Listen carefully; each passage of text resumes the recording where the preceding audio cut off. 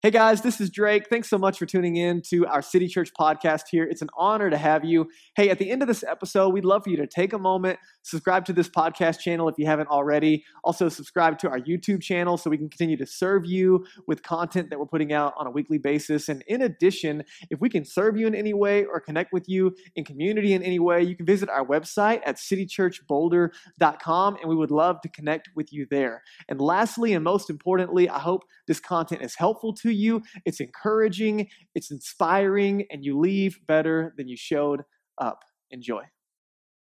Good morning. How you guys doing? Good. My name is Drake. I'm the pastor here. It's an honor to have you gathering with us this morning. Some really cool technical glitches on the front end. That's fun, right? Well done, Daniel, for leading us through a cappella. That's great. Put your hands together one more time. Super cool. We also get to celebrate with some baptisms at the end of service today. Put your hands together for that. Really excited for that moment. Just a small plug. If you've never been baptized and you're interested in taking that next step in publicly declaring faith in Jesus and you've never done it, then towards the end of the message and then as we kind of continue to sing, if you're interested in knowing more, we have everything you need to jump in and get baptized today. I just need to hear your story at the back of the auditorium. So there's your plug for that moment of like, Jesus is telling me to, but this is crazy. So there you go. Hey, listen, no matter where you're walking in on your spiritual journey, you are loved, safe, and welcome here. We're so glad that you're here.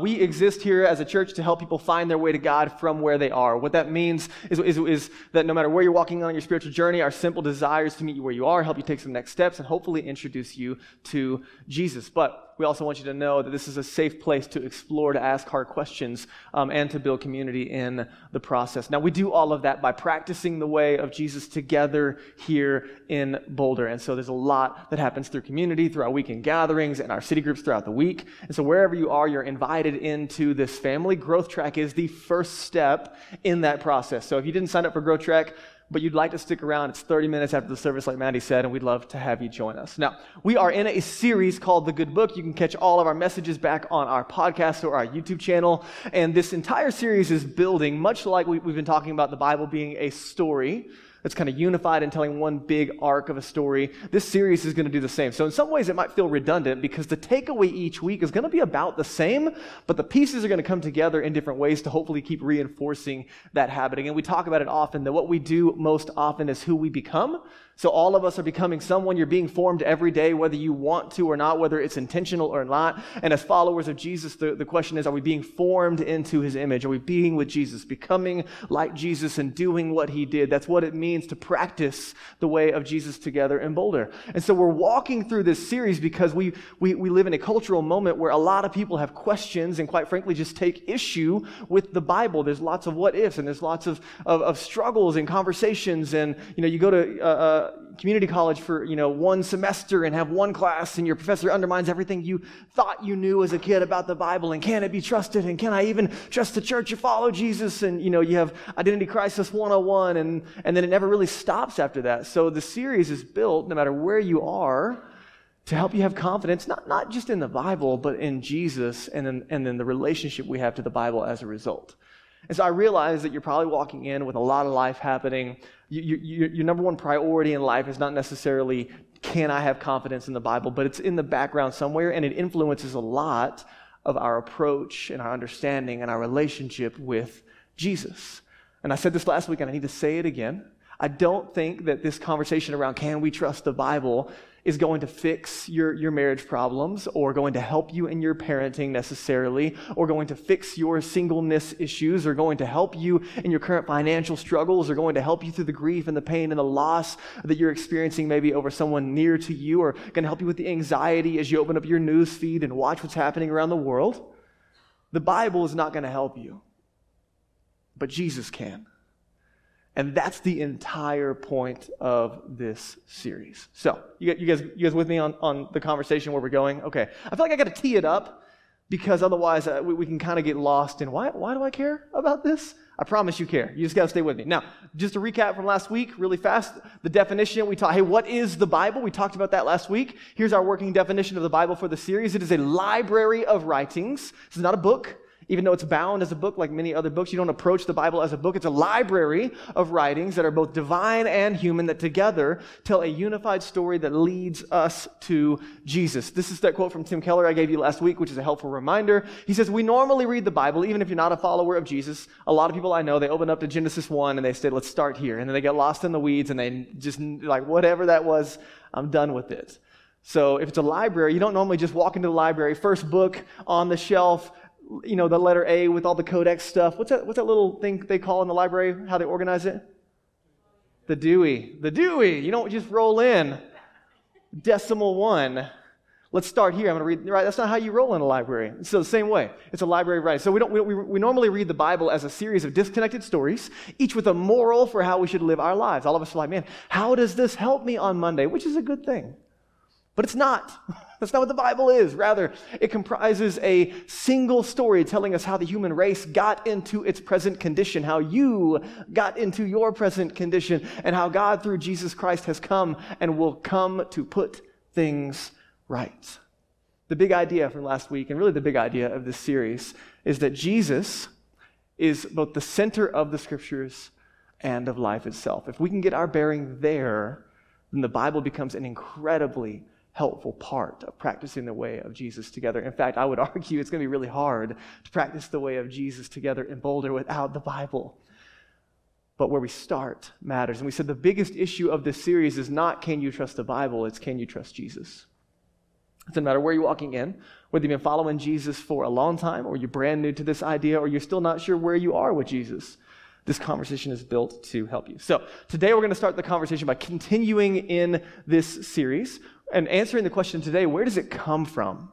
Where does it come from? So part of the confidence that we have is not just Jesus' understanding of the Scriptures and understanding what it is and its purpose, but where does it come from? Because a lot of people, especially your neighbors, right, are pretty convinced that the History Channel's version of where the Bible came from is the absolute right authoritative measure of why the Bible is not reliable. And the History Channel is bogus. So don't lean everything that you think you know about the Bible on one episode off the History Channel. But let me give you this picture to show you maybe a helpful kind of understanding today of where we're going. This is called Drawing Hands by M.C. Escher. And I heard this from Tim Mackey, one of the founders of the Bible Project, which is a really helpful resource. Throughout this series, you can go their podcast, their YouTube channel, incredible videos, all to help you understand the Bible, not only at a big scope and some of the bigger theological stuff. It's all animated and super helpful and incredibly well done, but also they have a video for each book of the Bible. So if you're picking up John, like we talked about last week, and starting in John, you can go watch their brief video on John and get kind of the context of what's going on there. So I heard him use this picture as a helpful understanding of, according to our definition. Again, if the Bible is both divine and human, this is a helpful, kind of understanding of how those two things are working together. So the Bible's not, we talked about it last week, the Bible's not hiding its humanness. It's not like golden tablets fell out of heaven or someone woke up from a trance after composing an entire letter. It's both divine and human. And I think this picture helps us. It's kind of two hands emerging, both drawing each other at the same time, right? It's kind of a paradox, if you will. In some ways, that is what we're talking about. The Bible is both divine and human. However, in the West especially, but especially for those who either have, if you grew up around the church or you just, watch one or two History Channel videos, then the assumption is that the Bible is only divine. So for most people, there's actually two categories. Most people want to erase one hand or the other. Does that make sense to you?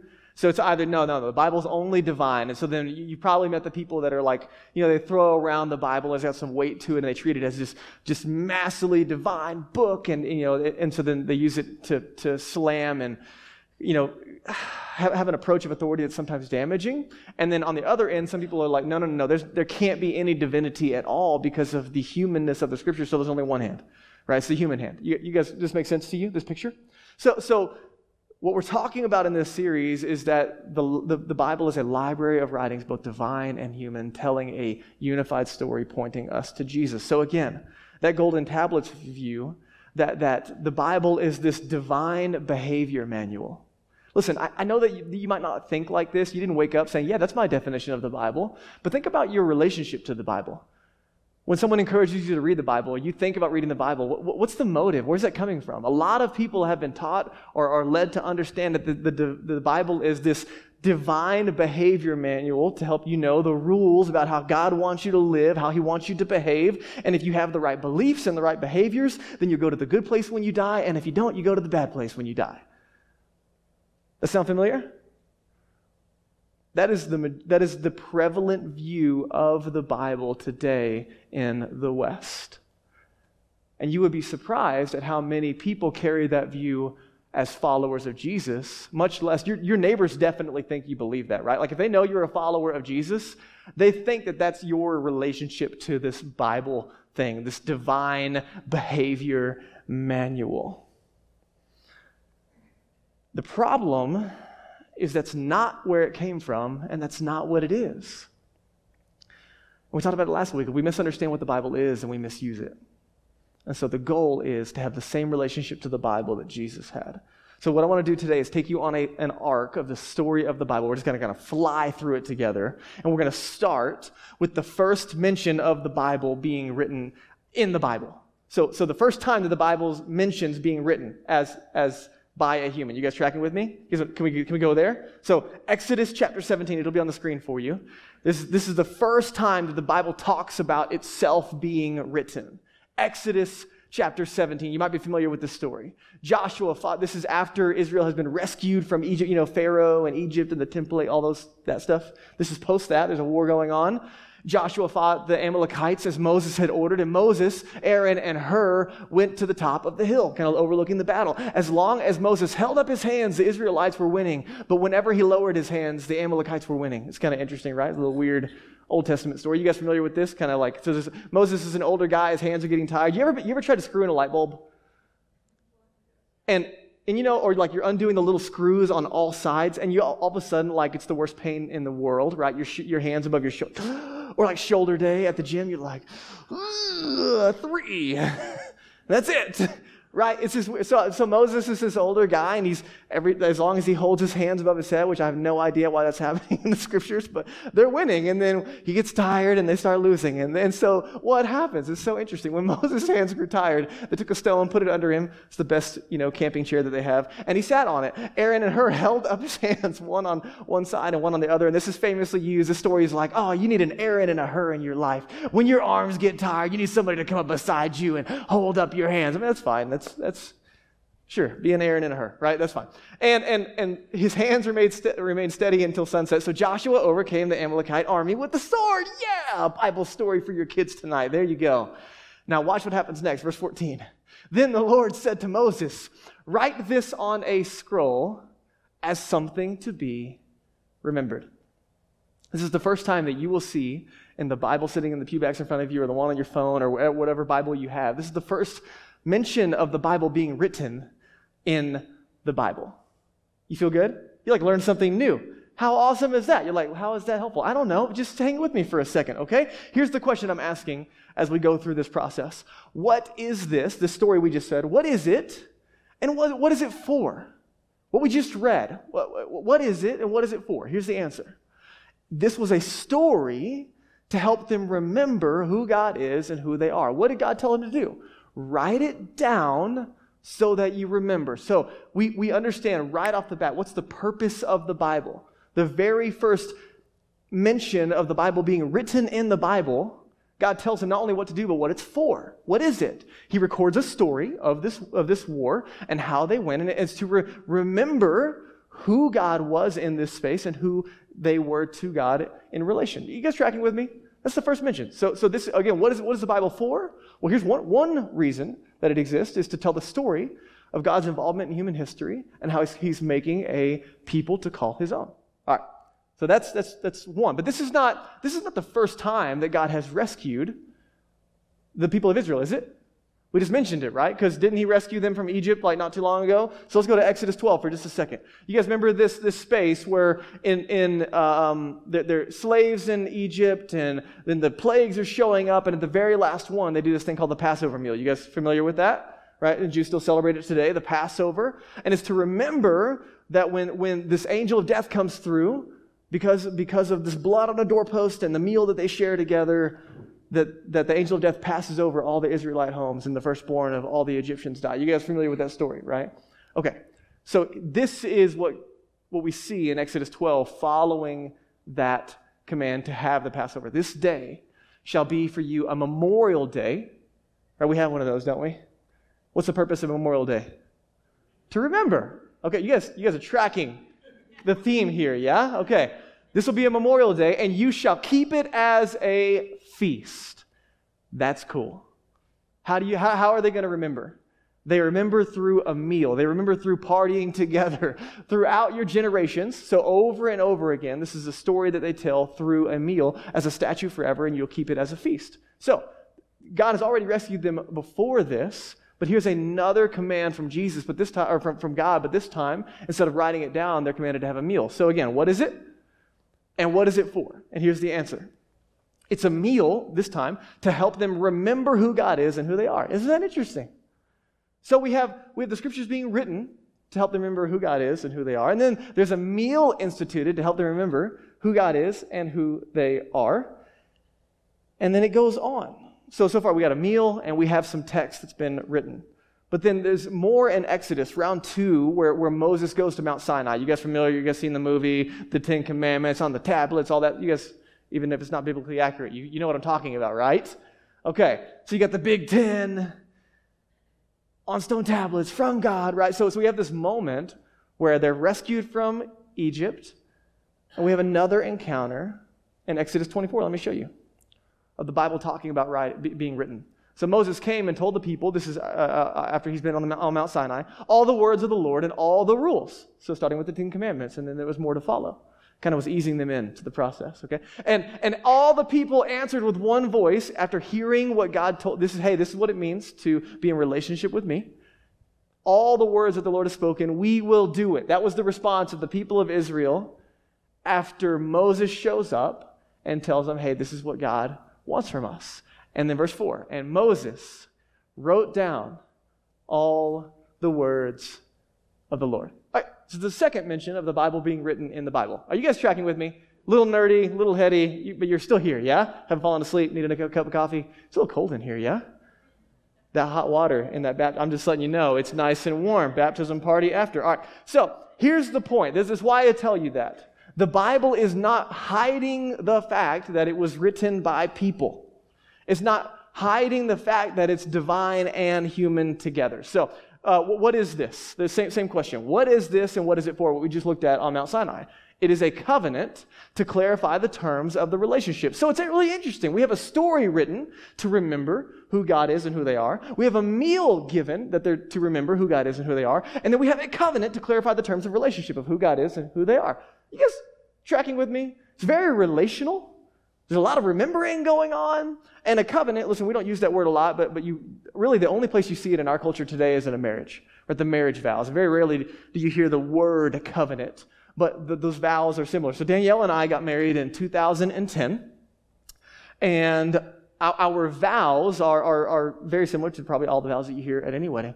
So death do us part, sickness and health, and better or worse, and all of those types of vows, right? And they're meaningful. My vows to Danielle and her vows to me were a term of covenant where we entered into relationship together under those terms. Right? There was exclusivity the moment we made those vows to each other and committed to one another, and then the rings sealed that pledge as a symbol of the covenant vows we made to one another. But it defined the terms of the relationship, right? I know in the West that we don't take those terms of relationship very seriously, which no surprise, neither did Israel, so there's something to say about the human condition. But the point is, till death do us part is kind of meant to be serious, even though it's not always taken that way.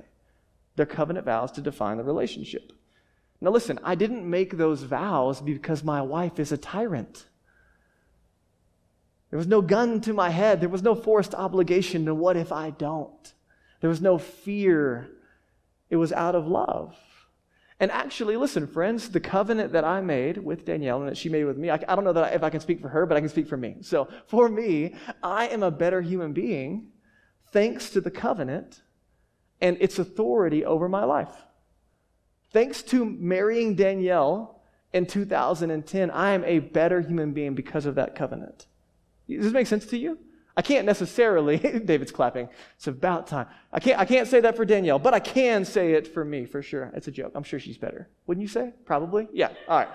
Come on, somebody help me out here. Just getting really discouraged up here. All right. Anyway, so listen. There are times that our covenant vows are extremely inconvenient. There are times when they ask a little more of me than I would like to give. There are times that I struggle to uphold my covenant vows, but all of them are for my good, for our good, and they're making me better. In fact, 2010, those vows have forced me to grow up, to quit staying out with the guys until 2 a.m. playing Halo and eating pizza rolls and whatever else irresponsible things I used to do. So, right, like it's forced me to grow up. It's forced me to learn maturity. It's forced me to learn humility. It's forced me to learn faithfulness and selflessness. Those covenant terms have been for my good, and I'm better because of it. You know what they are? Since day one, even though they don't always feel like it, they have been a gift. You guys tracking with me? This makes sense? So here we are, Israel, Mount Sinai, the Big Ten dropped from Moses, and everybody's like, yeah, let's go, let's do it. And then God says, cool, write it down. And it's not a burden, and God's not a tyrant. He's inviting them into loving relationship, and the covenant is meant to be authoritative. You see, in Danielle and I's relationship, because of the covenant we have, we are both becoming who we were made to be more fully. We could not do that without one another. The story of the Bible, over and over again, is about God calling out a people to come into relationship with himself, really back into relationship. It's really a story of redemption, that it started that way and things have been broken, and now he's calling them back into relationship with himself, and an invitation to come under his loving authority. It's not tyrant. It's not guilt. It's not shame. It's love. And then what's Israel's response? We will do it. And then what do? They don't do it. It's hilarious, right? And so if you just need to pick me up, go read the Old Testament, right? Those guys suck. I mean, over and over again, they drop the ball, and you're like, how can you be this ridiculous? I'm just saying, pillar of fire at night and cloud by day, manna from heaven, water out of a rock. I mean, that's some pretty cool stuff. Nah, Egypt was better, guys. You're like, seriously? Yeah, maybe, maybe there's something true about that in my life too. So then what happens? Then we fast forward in the Old Testament to the prophets. And the prophets are like the new Moses that God sends over and over again because Israel's not holding up to their end of the covenant relationship. And so they are calling people back over and over again to this loving God and his authority over their life. So can I give you one more example this morning before I land on Jesus? Can I do that? Like you have a choice. Listen, I'm just trying to get a little bit of volitional participation today, okay? I know you feel like you're at some, class at university, but I am no professor, so hang with me, okay? Prophets. Let's go to Jeremiah. This is Jeremiah 36. This is pretty cool. In the 4th year, this is one of the prophets in the Old Testament. In the 4th year of Jehoiakim, the son of Josiah, king of Judah. By the way, anytime you see all of that, it's trying to give you dates and times. This is actual historical narrative that you can count on, that you can track. This is not meant just to bore you to death, okay? Even though it is boring. The word came to Jeremiah from the Lord. What does he say? Check it out. Take a scroll, write on it all the words that I have spoken to you against Israel and Judah and all the nations from the day that I spoke to you, from the days of Josiah until today. This is one of the kings. Just so you don't have to do the math. God says to Jeremiah at this point, hey, over the last 25 years of you being a prophet and speaking on my behalf, I want you to take the last 25 years of stuff that I've told you to speak, and I want you to write it down. How many of you can't write down what you had for breakfast yesterday, right? You're like, oh no, this is a problem. And so God shows up and says, hey, the last 25 years, write it down. Cool beans. Let's do that. We got it. And then I love what happens next. Look what happens next. Verse 4. Then Jeremiah calls his dog Baruch. Phone a friend moment, because this is a lot. The son of Neriah. And Baruch wrote on a scroll at the dictation of Jeremiah all the words of the Lord that he had spoken to him. Here's the 3rd time that the Bible talks about itself being written. You're learning a lot today, aren't you? How cool is this? Now, how interesting is it that we see the Bible not trying to cover up or hide, that even Jeremiah here in this space is using a dictator to capture all of the words that God is telling him to write down. Jeremiah's like, this is a lot. And Baruch's like, my hand is already tired, and we hold him. And what's really hilarious, if you go to read the rest of the story in Jeremiah, they go and take the scrolls and they start reading them before the king, and it makes the king mad, so he takes all their scrolls and throws them in the fire. And then Baruch's like, dang it. And then they have to write it again. And so here's what's interesting. The Bible itself is showing you that the divine and human elements written by human authors, human dictators, and it's even got revisions. Because one of them got burned to a crisp and they got to write it again. This is round 2. How interesting. Scandal. Oh my gosh, we can't trust Jesus or the Bible. People wrote the Bible, guys. It's divine and human. God used these people. He breathed through them to put it all together. Here's our definition of the Bible one more time, just so you're not lost. It's a library of writings that are both divine and human. You guys got that part? Divine and human. Divine and human. Okay. That together tell a unified story that leads us to Jesus. There's no power play. There's no corruption. There's no manipulation like last week we talked about. It's not some old guys trying to control the peasants. It's not hiding any of that. And this story over and over again is on repeat. And over again, God sends prophets, and over again, Israel fails to keep the covenant terms. And then Jesus shows up on the scene. Who's grateful for that? Let's go. I don't even know, but Jesus sounds like a way better guy than the rest of these jokers. So Jesus shows up, and here's what he says. Hey, this God that has been rescuing people and inviting them into relationship, and they keep failing over and over again, that story that we've been walking through nonstop, he says, hey, God is finally coming through on a promise right here in front of you through me. Jesus, God in the flesh. We talked about it 2 weeks ago. Here's Jesus' words in Mark chapter 1. Jesus went into Galilee proclaiming the good news. Again, Mark is the historical narrative account, one of the historical narrative accounts of the life of Jesus. He went into Galilee proclaiming the good news of God. The time has come, as in all those promises, all of the story, Genesis all the way through Malachi, all of it has been leading to this point. And if you're a Jew on the scene in the day, you know exactly what Jesus is talking about. This promise that you've been waiting on of God to make things new. He says it's right in front of you and you're looking at him. And he says the kingdom of God has come near. Repent and believe, as in change the way that you think. Yes, it is an acknowledgement of sin and brokenness and the human condition, and hey, we can't seem to get our stuff together, and this unique inability to hold together a covenant of trying to be in right relationship with God. Yes, it is that. But repentance is bigger than that, of recognizing maybe my worldview, the lenses that I am carrying life with, the authority that I am trying to operate out of is not quite in line with who God is and who he created me to be. And so it's setting down my lenses and my worldview and picking up what Jesus says it means to be human, what it means to be right with God, what our relationship to God is, what it takes to be forgiven of sin, all of that. That's what's in the word repent, and to believe or to trust in the good news that Jesus is the one coming to make all things right.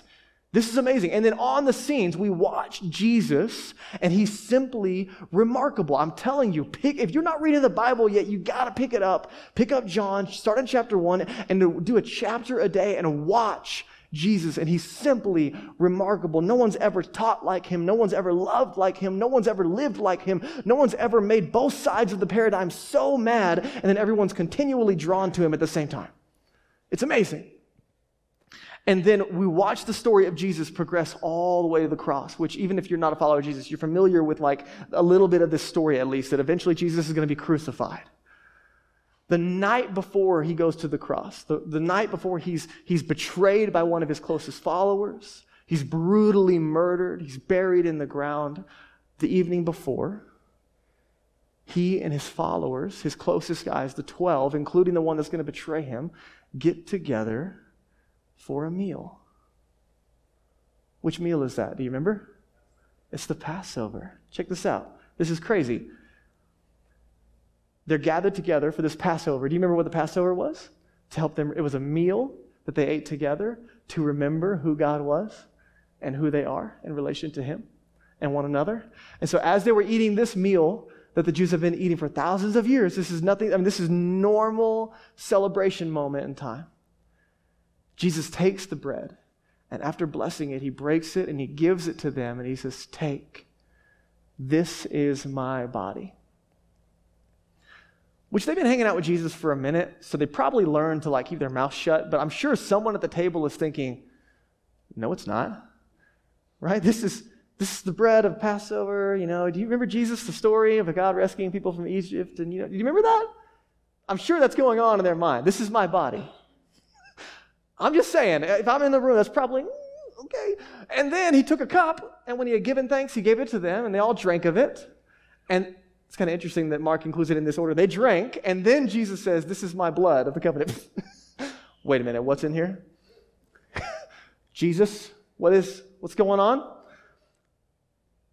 He said to them, this is my blood of the what? The covenant. Some translations will use the new covenant, which is poured out for many. And truly I say to you, I will not drink again of the fruit of the vine until the day when I drink it new in the kingdom of God. So it's the same bread and the same cup that they've been observing for a long, long time. They grew up. They know this story. And in this moment says, hey, you know that story you've been remembering for like your entire life? It's all about me. And this bread, it symbolizes my body that's about to be broken for you. And this blood, this wine, it symbolizes my blood. It's not real blood, it's wine. Don't freak out. And it's about to be shed for you, but not just for you, for the entire world. What is this? This is a new Exodus story. Isn't that interesting? You see how it's all tying together? Jesus on the scene is taking the entire narrative of the scriptures and saying, here it is. But who's the tyrants here? Right? The Exodus was about rescue from a tyrant, Pharaoh.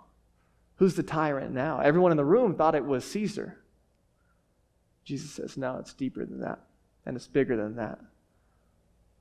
It's sin, and it's death, and it's the devil. And Jesus says, I'm here to come over to overtake and overcome all of that.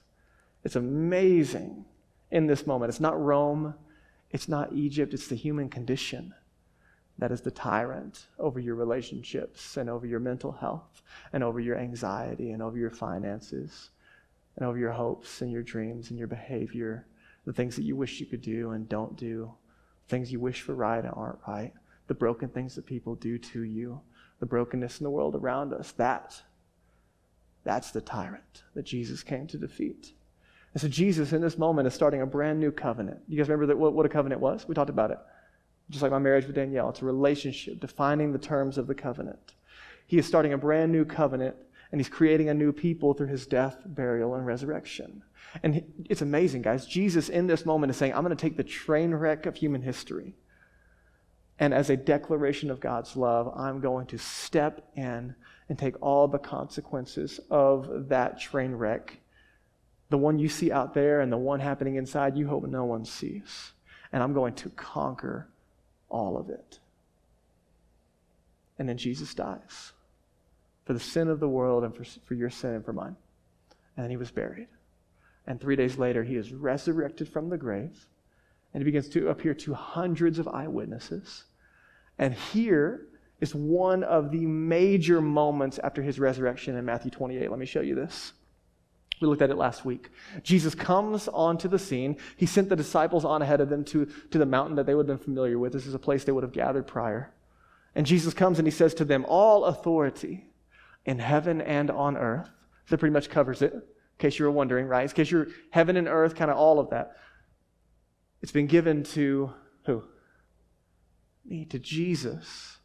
Not to the Bible, not to the church, to Jesus himself.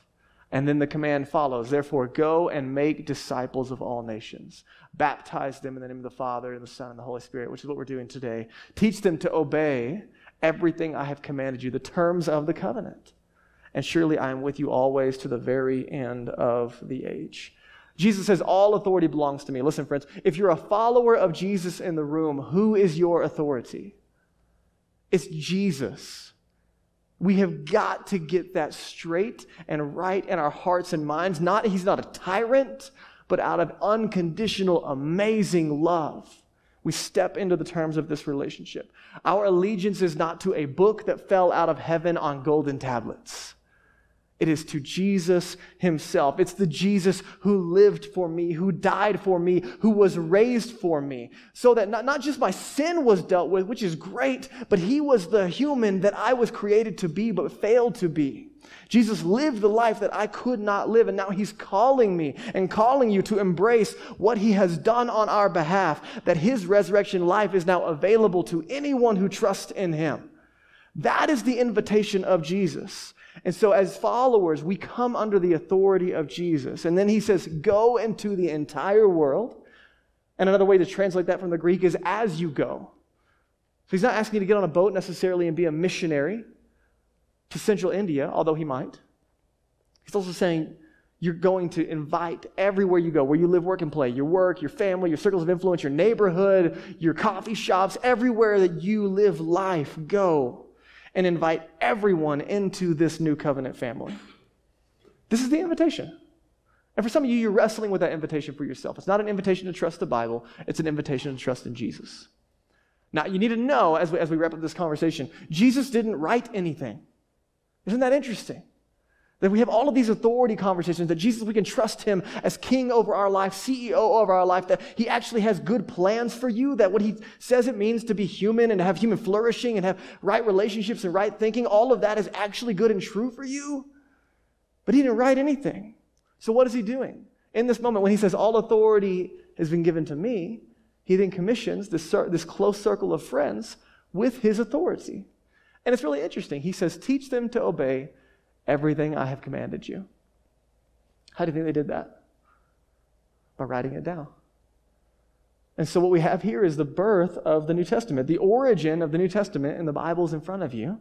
The four Gospels specifically, written by this close circle of friends, is right here. And then what follows is an entire collection of letters written by that same small circle of eyewitnesses in relationship to the events of Jesus' life. That's what we have as confidence in the New Testament, serving as authority in the same way that Jesus looks at the Old. And it's really amazing because you don't just have the stories of Jesus, but then you have all these letters in the New Testament. Once you get out of John, you go into Acts. It's the history of the early church. You'll see God doing amazing things and what it looks like to live in partnership with the Holy Spirit and community. And then you look at a letter to Romans, which is churches in Rome, and then Galatians and Ephesians, all these different letters to different cities, teaching this new covenant family how to live out this new life as Jesus followers in the world around them. Letters say, hey, what does it look like to live as a Jesus follower in Corinth and in Rome and Galatia and in Boulder, Colorado in 2023? These letters serve as authority on what it means to be with Jesus, become like Jesus, and do what he did. And they are meant to be an expression. So as we look at the scriptures, we've talked about it over and over again. They are intended to be an expression of Jesus' authority on our behalf. Who's our authority? It's Jesus. We cannot get that wrong. But then we can trust the Bible because we trust Jesus. Next week, we're going to talk a little bit more about this big, dirty word of authority and trusting the scriptures a little more. But here's what I want you to have confidence in today. When it comes to the Bible, we know where the scriptures came from, and we know that they're all about Jesus. That's all I want you to get today. It's out there. It's open. It's ready for you to go dig into if you so desire. It's not scandal. It's not manipulation. It's not power controlling and mongering. And we know where it came from, and we know it's all about Jesus. But here's the big issue today, is at some point on your spiritual journey, no matter where you are, you have to make a decision about Jesus. And one of the questions that you got to ask over your life is, whose authority do you want to live under? Because most of us are trying to live under our own authority, even if we want to call it that, even if we want to say we trust in Jesus or whatever. We're trying to live in our own authority. And my question for you, I got my own personal experience of how that's going, but how's it going for you? How's it going as you define what it means to be human? How's it going as you define the terms of relationships around you and your relationship with God? How's it going as your own authority over your friend circles or the idea of marriage and dating or over parenting? How's it going as you try to be the authority over your career, over your hopes and dreams? How's it going as you try to be your own authority in the workplace or over your relationship to money or stuff? Or how's it going as you try to operate out of authority over your identity or your sexuality or your dreams or your hopes or your desires or your personal worth and value? How's it going as you try to operate out of authority when you come up against strangers and neighbors and enemies? And if you're like me, sometimes you crush it and you're like, it's going pretty dang good, thank you very much. And other times you're like, I freaking suck. And we try not to let that one be as loud as the others. We definitely like the Instagram show, look where I'm crushing it. But the honest truth is we're not crushing it like we think we should be. The other side of that invitation is, what if Jesus was authority over our lives? What if we responded to his invitation of love and we let Jesus and the story of the scriptures and the prophets in the early church and the letters of the New Testament begin to operate as authority because we trust in him? That's what's on the table. And that's something you choose volitionally for yourself. And so all that stuff we started with at the beginning of this talk today, those things that are heavy on your mind, the things that have you stressed out, the things that you're trying to manipulate and control, the things that you're trying to force, the things that are so out of your control, you're just totally losing it on the inside, the little buzz anxieties that seem to be everywhere, all of that. My question is, what are you doing with it? And what about the things that are going well? How long do you think you can keep that together on your own? How long can things stay healthy under your authority? How long can I control my kids into a certain way that they're going to turn out to become the human beings that I want them to be? How long can I control my career path before I lose control and it's not up and to the right anymore? How long can I have the American dream of my own personal ambitions, but then I have no control over maybe the health that I carry in 5 years? And what happens when I lose control in those areas? Right? We can do that all day long. The invitation is not to intimidate or to scare you. You're like, oh no, I don't have control. The reality is you're not in control. I'm not in control. And you know that. I know that. We know that. We live under the illusion that we have control. Jesus is saying, hey, there's a better way. So what if every day this week, here's your simple next steps.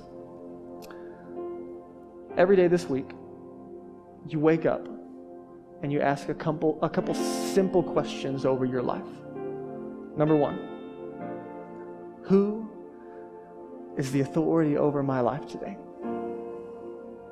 It's interesting, because as Jesus followers, there's terms of a covenant relationship.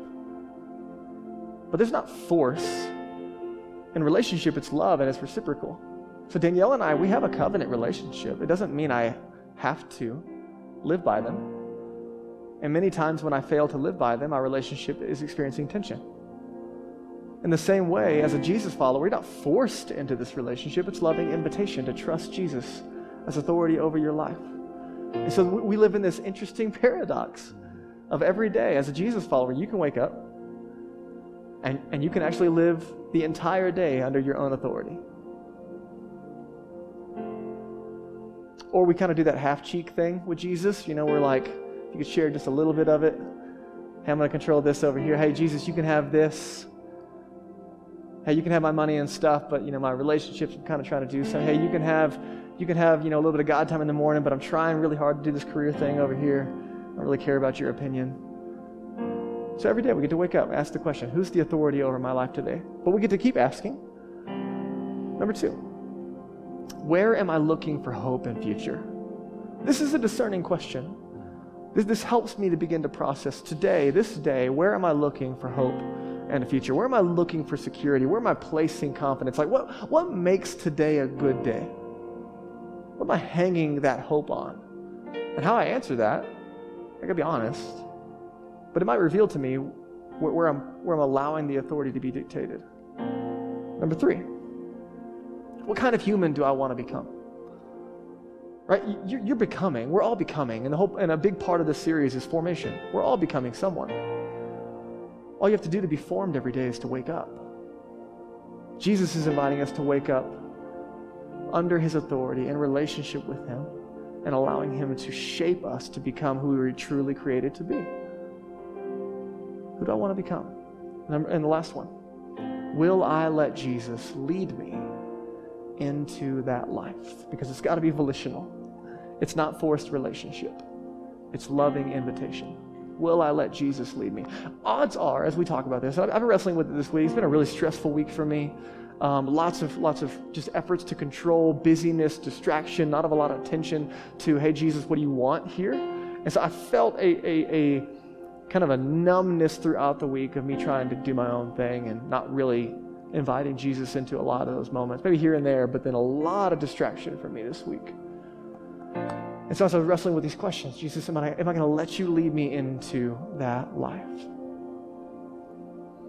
Well, as I ask these questions, then I've got to create space for it, right? You see, the really cool thing about what we're talking about today is the more that you know Jesus, the more you love Jesus.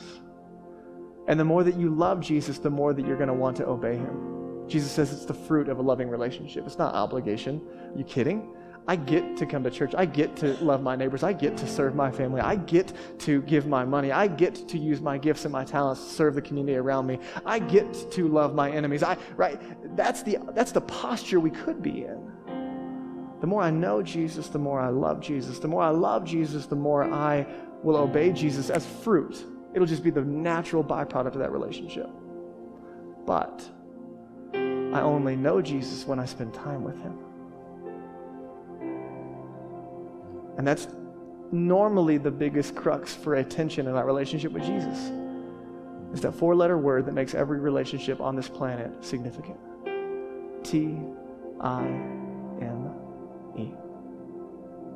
The invitation is not to read the Bible so you know the Bible. The invitation is to open up the scriptures so that you can know Jesus. It's not the only place that he speaks. It's not the only way that he speaks. It is a primary grounding point, key to formation and life with Jesus. And so don't try to force, I got to do the things. It's not a divine behavior manual. Start over here. But be with Jesus. Become like Jesus. And I will do what he did as a result. So wherever you are in relationship to the Bible today, the invitation is to pick it up, set aside some time, and read it. And it's been clear every week. Start in John. If you're new to the Bible, pick up the book of John, Jesus' best and closest friend, and his historical account of the life of Jesus, and start there. Chapter 1. And a chapter a day. You sit down, and in a couple of weeks, we're going to teach you a couple more tools on how to get the most out of that time. But just read the story of Jesus. Chapter a day. There's tools in the lobby for you. The SOAP tool helps you process it. All of that's there for you. Your city groups are there to help you and equip you in that as well. So if you're like, I got questions, we're here for you in that. Wherever you are, just start somewhere. And if you start reading in John and you don't stop, you'll have read through the entire New Testament in no time at all. And then you can go back and revisit the Old Testament in light of Jesus. But again, all of it's about Jesus himself. So let me pray for you. As you bow your heads and close your eyes, this is just a moment of reflection and response.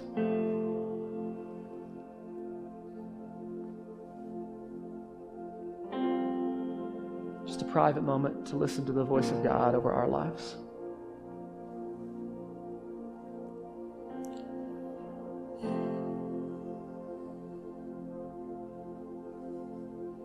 There's a really good chance, as we've been having this conversation this morning, that Jesus has already brought up through the Holy Spirit in your heart and your mind that area of struggle over authority, that area that you're really struggling to trust him.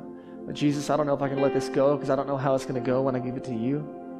And I would just encourage you to pay attention to that thing or a few of those things or those people or whatever it is that's come up in your heart and mind.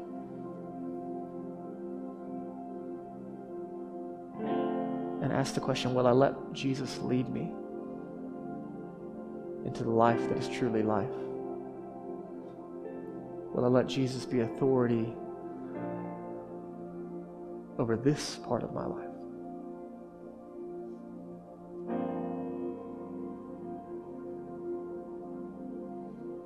Others of us in the room, as we just sit and we reflect on our story, and how it relates to God's story and who we are in relation to Him. Some of you are being confronted for the very first time with the love that God has for you. You don't behave to earn His love. You don't attend church and do good things and hope it all works out at the end. You respond to the love that's been demonstrated by Jesus dying in your place, being buried and rising again, that He can forgive of sins, save us, make us new, give us new life, and lead us into the life He created us to live. And all of that happens in a moment when with our head and our heart we choose to trust in Jesus. Jesus, I believe that you're the Son of God, and that you died for me and rose again so that I can have new life. And today I want to follow you. And maybe for the first time in the room today, your heart and your mind are lining up with that truth and reality, and you're saying, that's me and that's what I want. And I want you to know, if you're in a place where you are taking that step and praying that prayer, heaven is rejoicing as you step into a relationship with God and are made new. And so are we. We want to help you follow Jesus in the process. And if you're making that decision today, if you'll let us know on that connection card, we'd love to serve you. Others of you in the room, you might feel led to get baptized today alongside some of our other friends. And if that's you, you can come talk to me in the back of the room. If God's putting that on your heart to publicly declare on the outside what Jesus has already done on the inside. And whatever else God is doing, we're going to take some time to respond. So God, thank you. Thank you for your love. Thank you for the story that we're being invited into.